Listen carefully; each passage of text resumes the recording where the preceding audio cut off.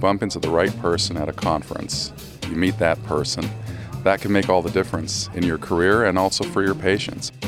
I work at a Level 1 Trauma Center in Chicago. We work for the Defense and Veterans Brain Injury Center in Germany, Palo Alto, and Washington, D.C. I run a brain injury center right outside of Philadelphia. Just seeing all these different folks come together in Atlanta. I am an associate professor of physical medicine and rehabilitation with the University of Colorado Anschutz Medical Campus. I work at Carolinas Medical Center in Charlotte, North Carolina. I'm from China, so it's the first time I come here. Lakeland, Florida. U.S. bred, New Zealand bound. So that's the wonderful thing about ACRM is you can be incredibly creative and you can do what you have a passion for and work with other people who also have the same passion. It's like drinking champagne and eating caviar all day long. And I am currently pursuing my master's in business and science at the Keck Graduate Institute in Claremont, California. And the fact that there's a lot that people are talking to each other, I think that's really significant because I go to a lot of meetings where, there are talks that are given and then people leave. And at this meeting, there's a lot of communication, a lot of discussion, and I think that's the basis for making progress in rehabilitation research.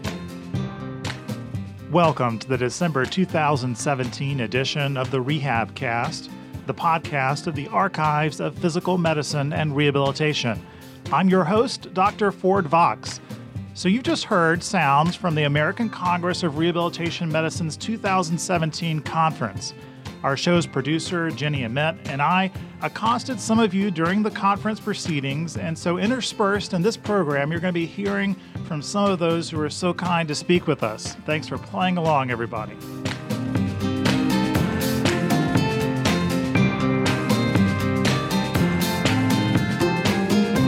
One of the speakers at a jam-packed session of ACRM 2017 was Dr. Anne McKee of Boston University, who currently has one of the highest media profiles of any medical scientist today. Her lecture was a tour de force of her work in CTE neuropathology. CTE continues to be all over the news with a couple of major developments recently, including Bennett Omalu's report in the journal Neurosurgery that he was able to prospectively predict the presence of CTE in a living NFL player using FDD-NP PET imaging. That's a tau biomarker that's proprietary to a venture company called Taumark. Omalu's study describes scanning a 59-year-old retired footballer who had had a 22-year career in the NFL. He was experiencing mood, behavioral, motor, and cognitive changes that were consistent with chronic traumatic myeloencephalopathy. The scan revealed a pattern of tau deposition with the highest relative distribution volumes in the parasagittal and paraventricular regions of the brain and brainstem. There was no correlation with amyloid or TDP-43 deposition. Now, 2 years after that scan, the player was diagnosed with ALS, and 5 years after the scan, he died. Omalu was then able to confirm the presence of CTE with the gold standard tissue analysis. Now, separate news reporting from Omalu's publication revealed that the player in the study was Fred McNeil, a linebacker for the Minnesota Vikings. Meanwhile, major news out of McKee's lab this fall includes their discovery of an apparent biomarker for CTE, potentially offering another way that the disease could be diagnosed and tracked in living patients. That study, first published in PLOS One in September, zeroes in on the CCL11 protein found in CSF, a protein that's already been known to be associated with age-related cognitive decline. They found elevated CCL11 levels in the postmortem CSF of deceased football players compared to controls, and the levels even correlated with the number of years spent playing football. Omalu in California and McKee in Boston are the two major CTE powerhouses publishing autopsy reports that are garnering the headlines. And that's in part because players suffering from CTE act out in ways that garner headlines themselves. Here's Dr. Omalu speaking with Sports Illustrated Now about Aaron Hernandez's postmortem CTE diagnosis. The former Patriots star player was serving a life sentence for murder when he hanged himself in his prison cell this past April. I wasn't surprised, to be honest with you. I have always known, and science has always confirmed, that if you engage in a sport like football, that you would suffer brain damage. There's a 100% risk exposure, beginning from the first blow you receive on your head as a child to the last blow you will receive in your last game. So I think this is what we call a sentinel case, meaning an illustrative case. This is no longer something to be joked about or to be made fun about.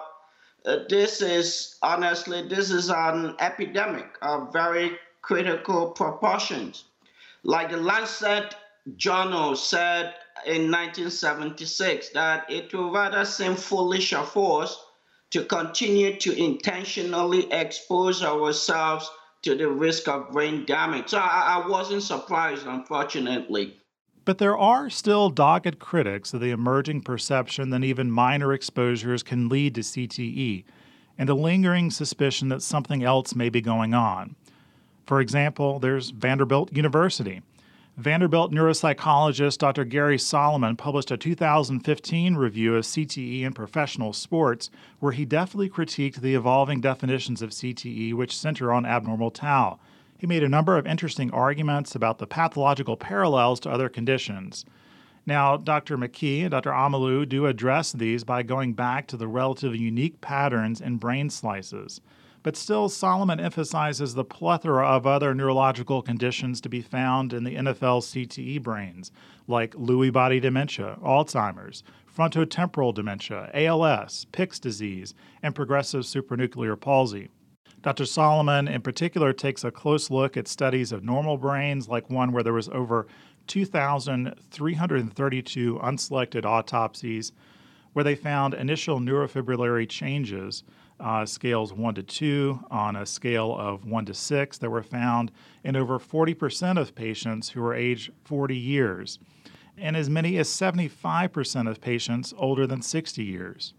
Nearly 10% of patients younger than age 20 were positive for abnormal tau protein. Abnormal tau was absent in only 10 of the 2,332 cases, or 0.004%, of all the cases that were younger than 20 years. He writes that with regards to pretangle phases, subcortical pretangle stages A to C were found in over 60% of those younger than 20 years, and cortical pretangle stages 1A to 1B were found in 50% of those younger than 40 years. In 100% of the cases beyond age 29, there was evidence of some degree of abnormal tau formulation. He writes that the implication of this data is that the development of abnormal tau protein is often a natural consequence of aging and not specific to repetitive head trauma. Solomon goes on to write that abnormal tau is even associated with opioid abuse. Why do the reported cognitive and neurobehavioral changes in CTE occur so early in life, in the 20s to 50s, whereas these neuropsychiatric symptoms are not manifest in cases of tau-based frontotemporal dementias in non-athletes until the 50s and 60s, and in tau and amyloid-based Alzheimer's patients until age 65 years? Dr. Solomon writes that, in other words, if tau is the sole or even the initial culprit, why are the cognitive, mood, and behavioral symptoms manifest so early in athletes and not until later in life in non-athlete patients? Whether the neuropsychiatric changes in CTE are attributable solely to tau pathology is debatable. As such, it is clearly not the case in Alzheimer's disease or frontotemporal dementia, despite the presence of abundant tau. In Alzheimer's and frontotemporal dementia, the abnormal tau is present for decades prior to the onset of symptoms. Now, Solomon's co-author on that paper is now one of the authors of a December 2017 editorial in the British Journal of Sports Medicine, which is joined by several others at the Vanderbilt Concussion Center. Now, they take the media to task for what they see as unfailing celebration of every case series coming from the McKee Group at Boston University, and they specifically critique the Boston Group for its willingness to work closely with media partners. The editorial highlights the sad case of Todd Ewen, an NHL athlete who convinced himself that he had CTE and he committed suicide. Media rapidly assumed that CTE was the diagnosis and cause of his suicide, but subsequent autopsy found no evidence of CTE in his brain. Turns out he most likely suffered from depression, something that was indeed treatable. Well, there's 2,400 people here. So just to look at the numbers of people interested in rehabilitation research, sharing the efficacy of their practices, and then the whole area of implementation science, how we can take that rehabilitation research and apply it to the real lives of people, their families. When I was a boy growing up, my father had symptoms of Parkinson's disease, and one of the things, my dream was to cure my father of Parkinson's disease. My mother-in-law just had 3 brain injuries. She has Parkinson's with dementia, and older adults, they just tend to fall more than younger adults, and so I think virtually everybody knows somebody in their family who's had a brain injury. I had a car accident when I was 3 years old in Iran, even though I was born here in California. And coming back here to California for my rehabilitation and treatment, I basically grew up in hospitals using a plethora of medical devices like RGO braces, KFO braces, walkers, crutches, the whole plethora of whatever a paraplegic is given. And then my sister was a bioengineer growing up, and she inspired me to kind of take control of my own problem as well. Coming here, I really hope to kind of see where my expertise in designing medical devices and using medical devices can help bridge the gap between engineers who often overthink or underthink devices and what patient needs actually are, and what kind of daily living activities they need to do that the engineer might not think about. Right. And I would say it's important to me personally because I am the spouse of a 26-year active duty Air Force service member. I have seen firsthand exactly what has happened to our service members, exactly what they've had to experience, both as a family member and what my husband has witnessed as a combat cameraman. And it's very important that I can make a difference in helping people's lives, even if it's a small, incremental little piece. And now time for a little elemental news from the periodic table. Now, certainly you've heard of breathing into a paper bag for a few breaths in order to help yourself stop hyperventilating. Breathing too rapidly means that your body rapidly loses too much carbon dioxide. Too little CO2 decreases blood flow to the brain, and rebreathing your own exhaled carbon dioxide does get more blood back to the brain and prevents fainting. Now, I should note that in many cases, people have inappropriately breathed into a bag when they're actually having a cardiac arrest or a pulmonary embolism, so it's not the world's greatest treatment. But regardless, it can help in a proper panic attack, and in fact, it turns out that CO2 isn't the only gas that could prove useful in that situation. Xenon is a clear, odorless elemental gas that you'll find listed on the periodic table. It's right there in the far right column. It's one of the so-called noble gases like helium and radon. It's used in a few medical imaging protocols, and anesthesiologists have long known that it's a nearly perfect anesthetic. You'll quickly pass out if you breathe a mixture of 50% xenon, and you'll rapidly wake up when it's lifted. Now, patients getting xenon anesthesia actually seem to have fewer side effects. In particular, cardiac stability is better, but the gas is rarely used for anesthesia due to its expense and the fact that it does require special equipment to administer. But now there's a wave of research activity tuned into the potential of xenon to treat a wide array of conditions. The xenon field is growing rapidly, and at least one biotech firm is rapidly racking up patents for various uses and ways to deliver the gas. Now, most promisingly, xenon calms a major neurotransmitter system that's in overdrive during a panic attack, and in a trial published this summer, people who inhaled xenon had fewer and milder panic attacks. Back in 2014, researchers at Harvard's McLean Hospital used xenon to block mice from experiencing fear. They're now working on human experiments where people breathe xenon as a way to help forget the searing traumatic memories that can generate PTSD.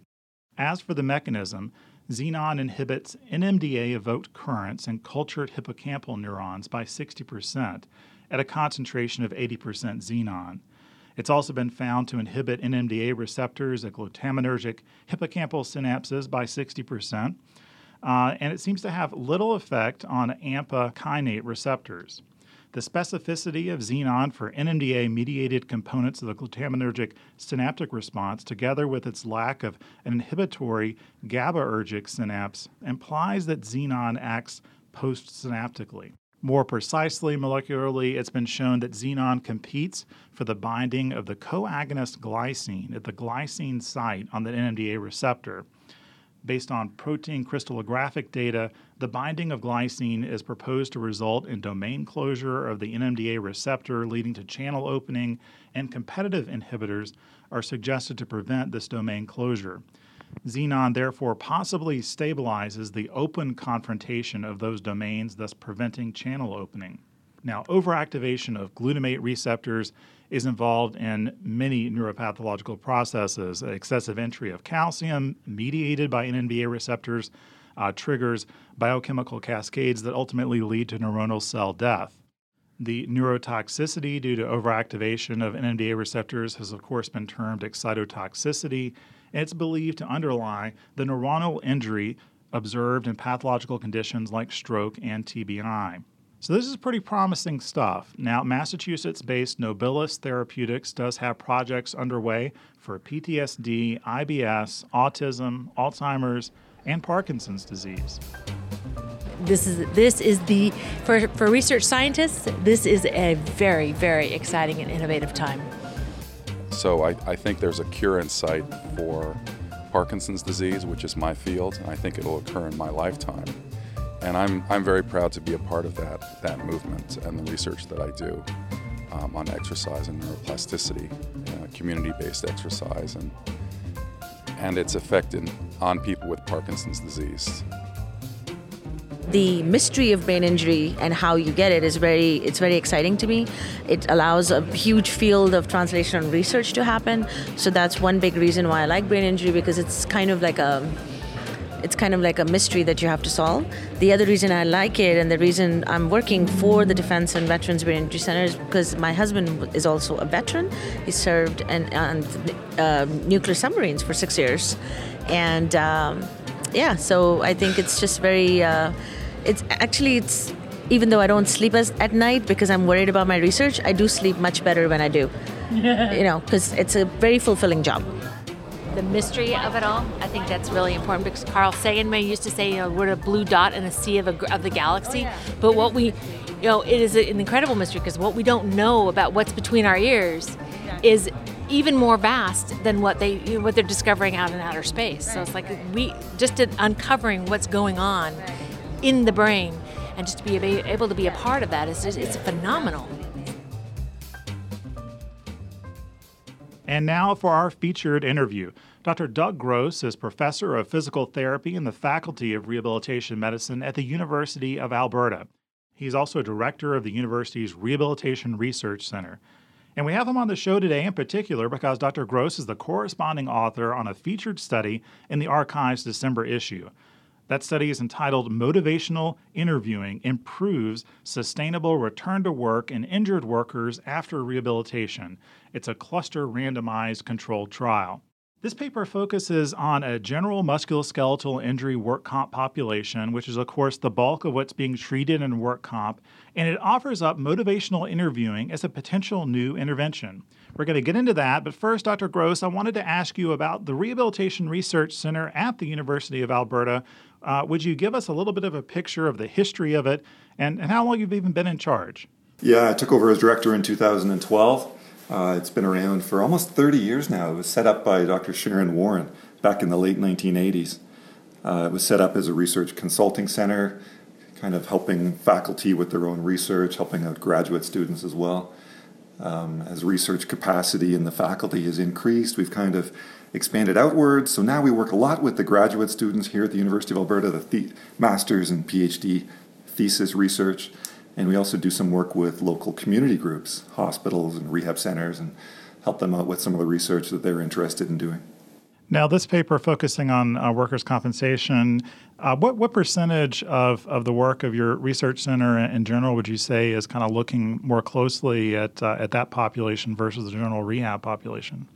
Well, so I just want to make a distinction between the Rehabilitation Research Center and my own personal research. So this paper is actually coming out of my own personal research. I've been researching workers' comp issues for about 15 years. And I would say that it's the majority of my own personal research. The Rehabilitation Research Center, I wouldn't say that this is a big component of the work that gets done there. I see. Well, that's a good distinction to know. So let's talk about the work comp system there in Canada relative to the U.S. Could you compare and contrast this a little bit? Yeah, I know a little bit about some of the American systems. I know it's a little bit more fragmented. Here in Canada, we have more provincial workers' compensation systems. So Alberta-wide, the entire province has one system, one insurer. Across Canada, it's set up as a no-fault system. So that's probably the biggest difference. That is very different. So there is one insurer per province. One insurer per province. But it's more like Washington State. I don't know if you're familiar with Washington State, but similar to that. Other than that, the similarities, as you said, it's mainly musculoskeletal injuries. The bulk, I would say, is musculoskeletal injuries. Some head trauma, brain injury, and more some kind of traumatic psychological injuries. Those are growing. I think those are some similarities with the United States. Yes, yeah, certainly the bulk is musculoskeletal injury here as well. Fortunately, I suppose for that population, and I'm certainly intrigued that at least according to what I'm reading in the paper, the Work Comp Board of Alberta has its own rehabilitation facility in Edmonton. Am I reading that correctly? They actually run a rehab unit there? Yeah, that's true. Yeah, it's called WCB Alberta Millard Health. So it's the only one left in Canada. There used to be more of these. But so it's kind of rare, and it's a great opportunity for me as a researcher. A lot of my research has been done there. But it's the last one left in Canada, last of its type. Oh, how interesting. Do you know why they've kind of gone the way of the dodo in particular? Probably a variety of reasons. Probably cost is at the top of the list, but I don't know for sure. I just think it's great that we have one here in Edmonton. So it's a pretty good resource for you research-wise in that sense. And in the particular system there in Alberta, people come to that facility only after they've kind of exceeded expected recovery time for their condition. From what I'm understanding, certainly they've gotten medical treatment elsewhere, but this is kind of a secondary or tertiary referral center. Yeah, exactly. Since the mid-'90s, they've been using a care pathway for soft tissue injury where some of the primary care is offered in the community, physical therapy clinics, chiropractic clinics. It's only when the worker has been off 6 to 8 weeks or longer where you kind of you expect the soft tissue injury to have recovered and the person to have progressed and returned back to work. If that hasn't happened, then they're referred in for a return to work assessment, looking for what's happening here. Is there something that's been missed medically? Is there other barriers to recovery and return to work? And at that point, there's a minority that will go back to their PT or chiropractor, but I would say about 60 to 70% go into some other form of rehab, functional restoration, or workplace intervention, something like that.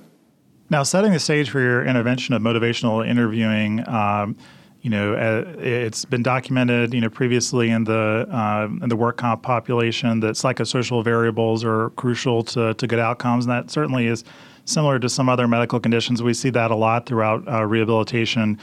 In particular, motivational interviewing, kind of really is trying to zero in on perhaps some of the dysfunctional thinking, or folks could be influenced by the circles that they're in and that type of thing, and it's potentially a really interesting intervention in that regard.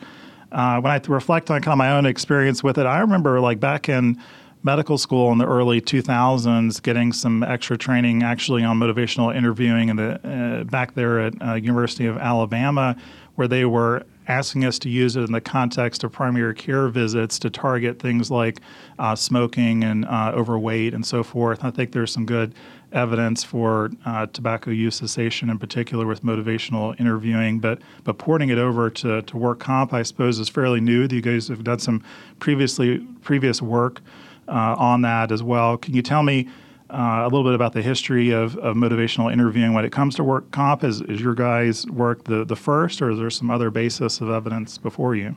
Well, it's a good question. And in fact, that thinking process is exactly what led us to do this research. Yeah, motivational interviewing itself is not new. It's been around for decades, right? And it is coming from the field of substance abuse and smoking cessation. There's some, as you said, there's some good evidence around physical activity and weight loss. But as far as we could tell, we weren't able to find anything in the workers' compensation or injured worker population. I had a PhD student that was very interested in this. She's an occupational therapist by training, had a lot of background in MI, and was really interested in testing this. And so we devised this research as her PhD thesis. So the earlier work that you're referring to that was published, that was the immediate outcomes right at the end of the rehabilitation discharge, and we found an effect there, right? The people that had gone through the MI intervention were more likely to go back to work at the point of discharge. And this is even in the case of workers who were not job attached at the time of admission for rehabilitation. And that was really interesting for us. Here in Alberta, we still don't have a law that protects workers from being fired or terminated. And that's one of these psychosocial factors. It's a really big barrier to recovery and return to work. Interesting. So could you state that again? So workers don't have a particular right to losing their employment after they are injured in Alberta? No legal protections at that point. So if an injured worker files a claim and the employer decides, they can terminate that employment. And so up to 30% of the workers coming to the rehabilitation center are not job attached. They don't have jobs to go back to. Interesting, but certainly they're still covered in the work comp system that the employers are paying into. They're definitely covered, and so there are some indirect consequences to the employers. Longer claims, and generally the employer will have a higher premium. They'll be paying more insurance, but if they don't want that worker, there's nothing really stopping them. Right. Terminating that worker. Now, again, you mentioned it was your student, Dr. Joanne Park, who's your co-PI in this study that initiated this. And it's unfortunate she couldn't visit us today, but we've got you. That's excellent. And now, if she were here, she would be able to speak to those aspects of the study where she's well trained in motivational interviewing, was personally providing that training to the clinicians there. Can you tell me a little bit about what that training does involve? So she was definitely involved in the training. She was not providing all the training on her own. There is this group of trainers, MINT. They're called the Motivational Interviewing Network of Trainers. We brought one of them in, and they provided 3 days of training for our clinicians, the MI group clinicians. Joanne did participate in that, and then what Joanne did was follow up and provided monthly coaching sessions after that initial 3 days of training. And there are some unique, it's certainly great that you have this particular work comp run rehabilitation center to work in. It seems like your study design has to be, certainly, I guess all of us experience this, it has to be adapted to the practice environment as well. There were some things that you could or couldn't do working in that type of facility. Nonetheless, you did enroll a lot of patients, 728, and to do the intervention or not. And you got clinicians that you were randomizing, interestingly enough, not the patients. Can you tell me why you had to randomize the clinicians? Yeah, so we used this cluster design. It's just one of the challenges in this type of setting is doing the intervention as part of business as usual or routine care. In order to do that, we need to find different ways, different strategies for randomizing. And we were able to do that if we randomized the clinicians. So we're creating these clusters. Lots of times you see these cluster trials done with hospitals or rehab centers. So we applied that here at the point of clinician. And then that clinician either used the MI intervention or did not. Yeah, we were not able to randomize at the level of claimant. A few different reasons for that. The biggest being the potential for kind of interaction. If two claimants were seeing the same worker or the same clinician, one of them receiving MI and the other not, those claimants very likely to talk and kind of it would interfere with the blinding. I see. Yeah, it does help with that then. One of the things that we tried to do is maintain this study in the context of usual care. So it was a very pragmatic trial, which I think is a strength, but then like you said, there's lots of potential limitations that come with that. So, yeah, and you're talking about musculoskeletal conditions in general, not really breaking those down per se. Of course, the many of the treatment interventions are going to be similar across a variety of conditions, but could you give me kind of a little bit of a picture of kind of some of the most common types of conditions that we're talking about here? Yeah, definitely. At the top would be back pain. I think it was 30% of the sample had claimants with back problems, back or trunk. The next most popular was upper extremity problems, soft tissue disorders of the upper extremity. Beyond that, we had a variety of more specific conditions, fractures, dislocations, those types of more severe conditions. We had excluded head trauma and the traumatic psychological injuries. And that might be yet another population. Either of those worth exploring as well. Certainly, on the basis of these types of outcomes, if this is something that might port over to other conditions, I mean they are impressive, and we'll get to that. I do note that which you discussed. I mean, only 26% of the patients who were randomized, roughly 50% of that over 700 number, actually got the motivational interviewing as was documented. I don't know how much is just kind of documentation and so much documented they mentioned or not, but I guess it's somewhat of a chore or maybe some difficulty working that into the normal clinical routine, that people can't always find the opportunity or lack of time. What do you think are some of the factors as to why only 26% of people that y'all wanted to got it? Yeah, that's an excellent question. And we've thought a lot about that. As your earlier question about things that we couldn't do in this type of setting, we weren't able to monitor this really closely. What we wanted to do was videotape some of these interactions to really be sure that the MI intervention and some of the processes of MI were being used.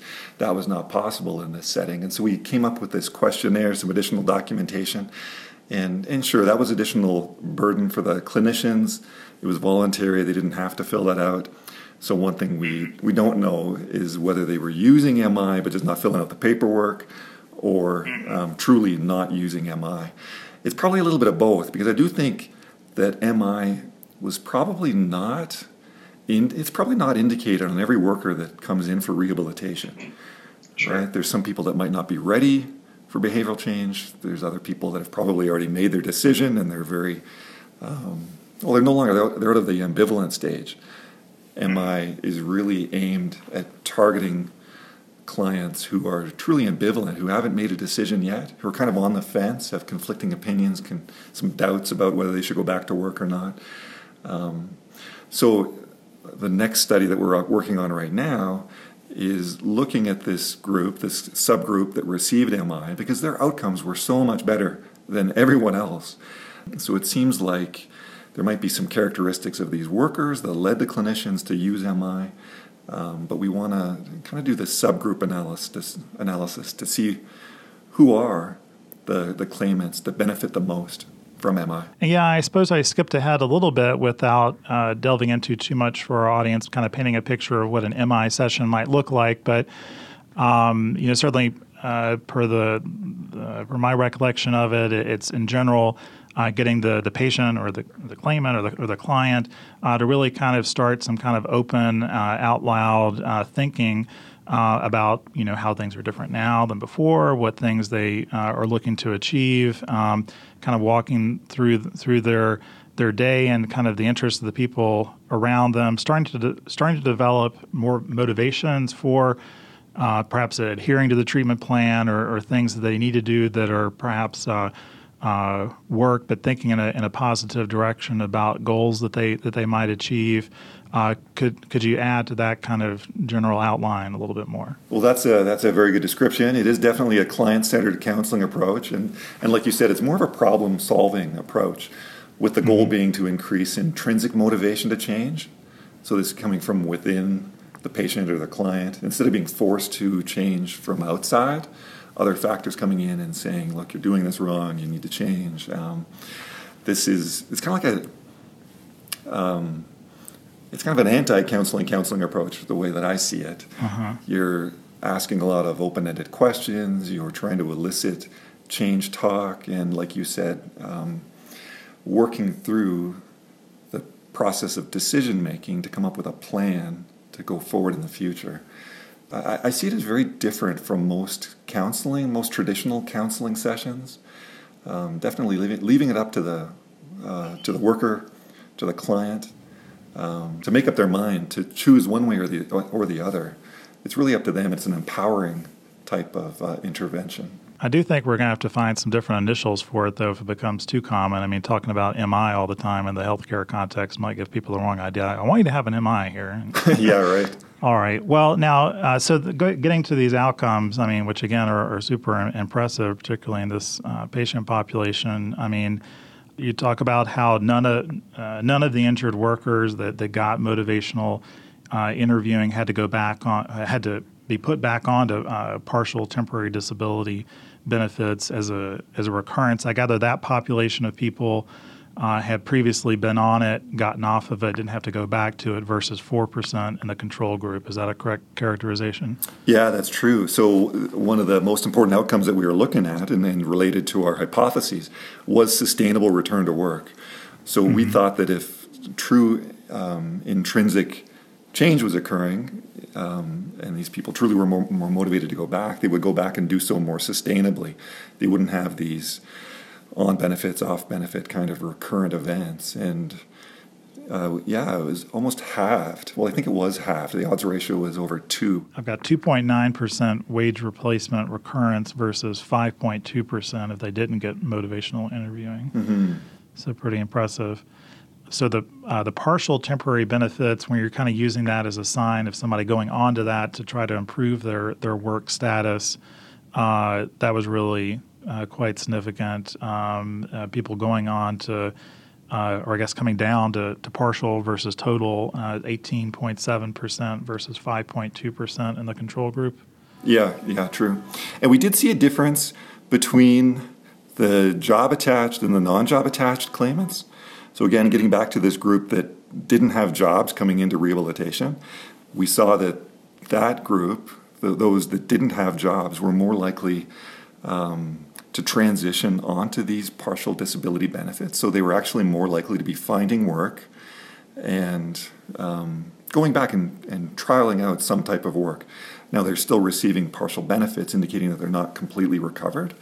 But we see that as a better outcome than just staying on the total temporary disability benefits and not going back to work of any type.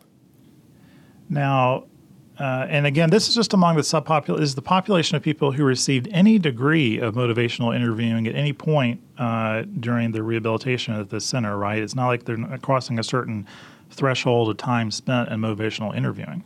No, it was any type of MI. And that was really shocking to me, given that these interventions can be as short as 30 minutes. Typical sessions are 30 to 60 minutes. And it's only 1 to 2 sessions in the course of the entire 4 to 6 week rehabilitation program. So these very brief interventions seem to be having these long-term effects up to 1 year later, leading to more sustainable return to work up to 1 year after that. Yeah.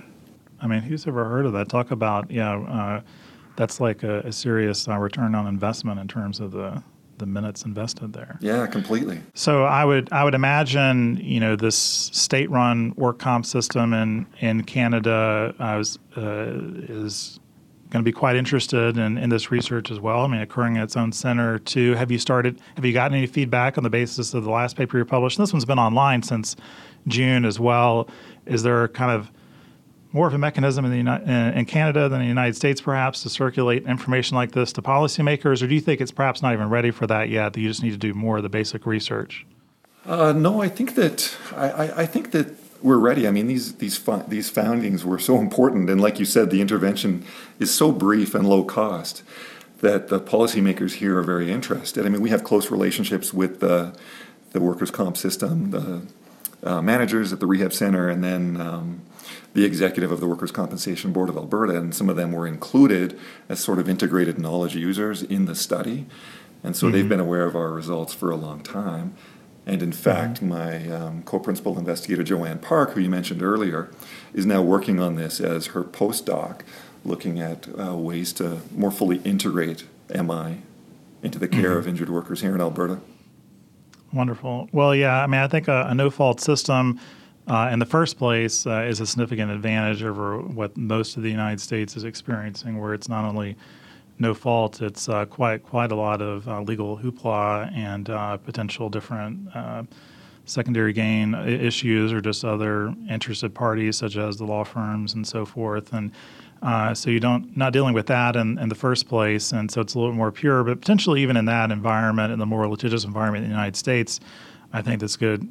The signal would appear to be strong enough to perhaps be able to filter through here. So I think that people here ought to be paying attention too. Yeah, I agree. I've given a couple of talks already in the United States, and there definitely is a lot of interest there as well. Like you said, it might be a little more challenging given some of the differences and the more litigious nature. But if an intervention works, it's going to work, and I still think that there's some power in this, given the potential to really change the workers and the thinking and the behaviors of these workers, to move beyond all of that noise and really do what's best for them. Yeah. It is important for rehab providers to kind of, and this type of research helps, start to kind of quantify in your own mind what it is that's most important about what you're doing over the course of your day. And sometimes it's not the physical treatment part on a given patient. It all plays together. It's not as if the strengthening and stretching and work hardening and other things aren't helpful, but how you do what you do is certainly at least as important as what you're doing, but sometimes more, which this seems to suggest. Yeah, I agree.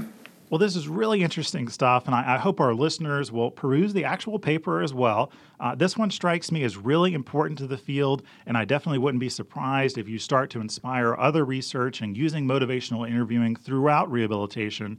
And it sounds like you're going to be doing some of that work yourself. Yeah, definitely. I hope so. Thank you for joining us on the RehabCast, Dr. Gross, leading us out. A few more voices from Atlanta. Thanks for listening. People have known each other, they're different, and they stick together. I met a few people and talked about the different issues. I'm a little shy, so Well, we didn't come together, but we're here together, yes. Is it fun to socialize with other people that are into what you're... Oh, absolutely. So it's wonderful to come here and to see our colleagues, and because we don't get to see these people otherwise, because we're all distributed around the United States, or the world, actually now. So it's good to come here in one place, and we at least once a year get to interact with each other professionally and socially. The first time I met her was last year, 2 years ago, and everybody was, just having, beer or whatever. And her and I, we just started hanging out, and we didn't talk to anyone. We just kind of didn't. East-West. Yeah. Cool. So we're now developing collaborations. We're developing all kinds of projects together. So, WhatsApp. We keep very close. Yes.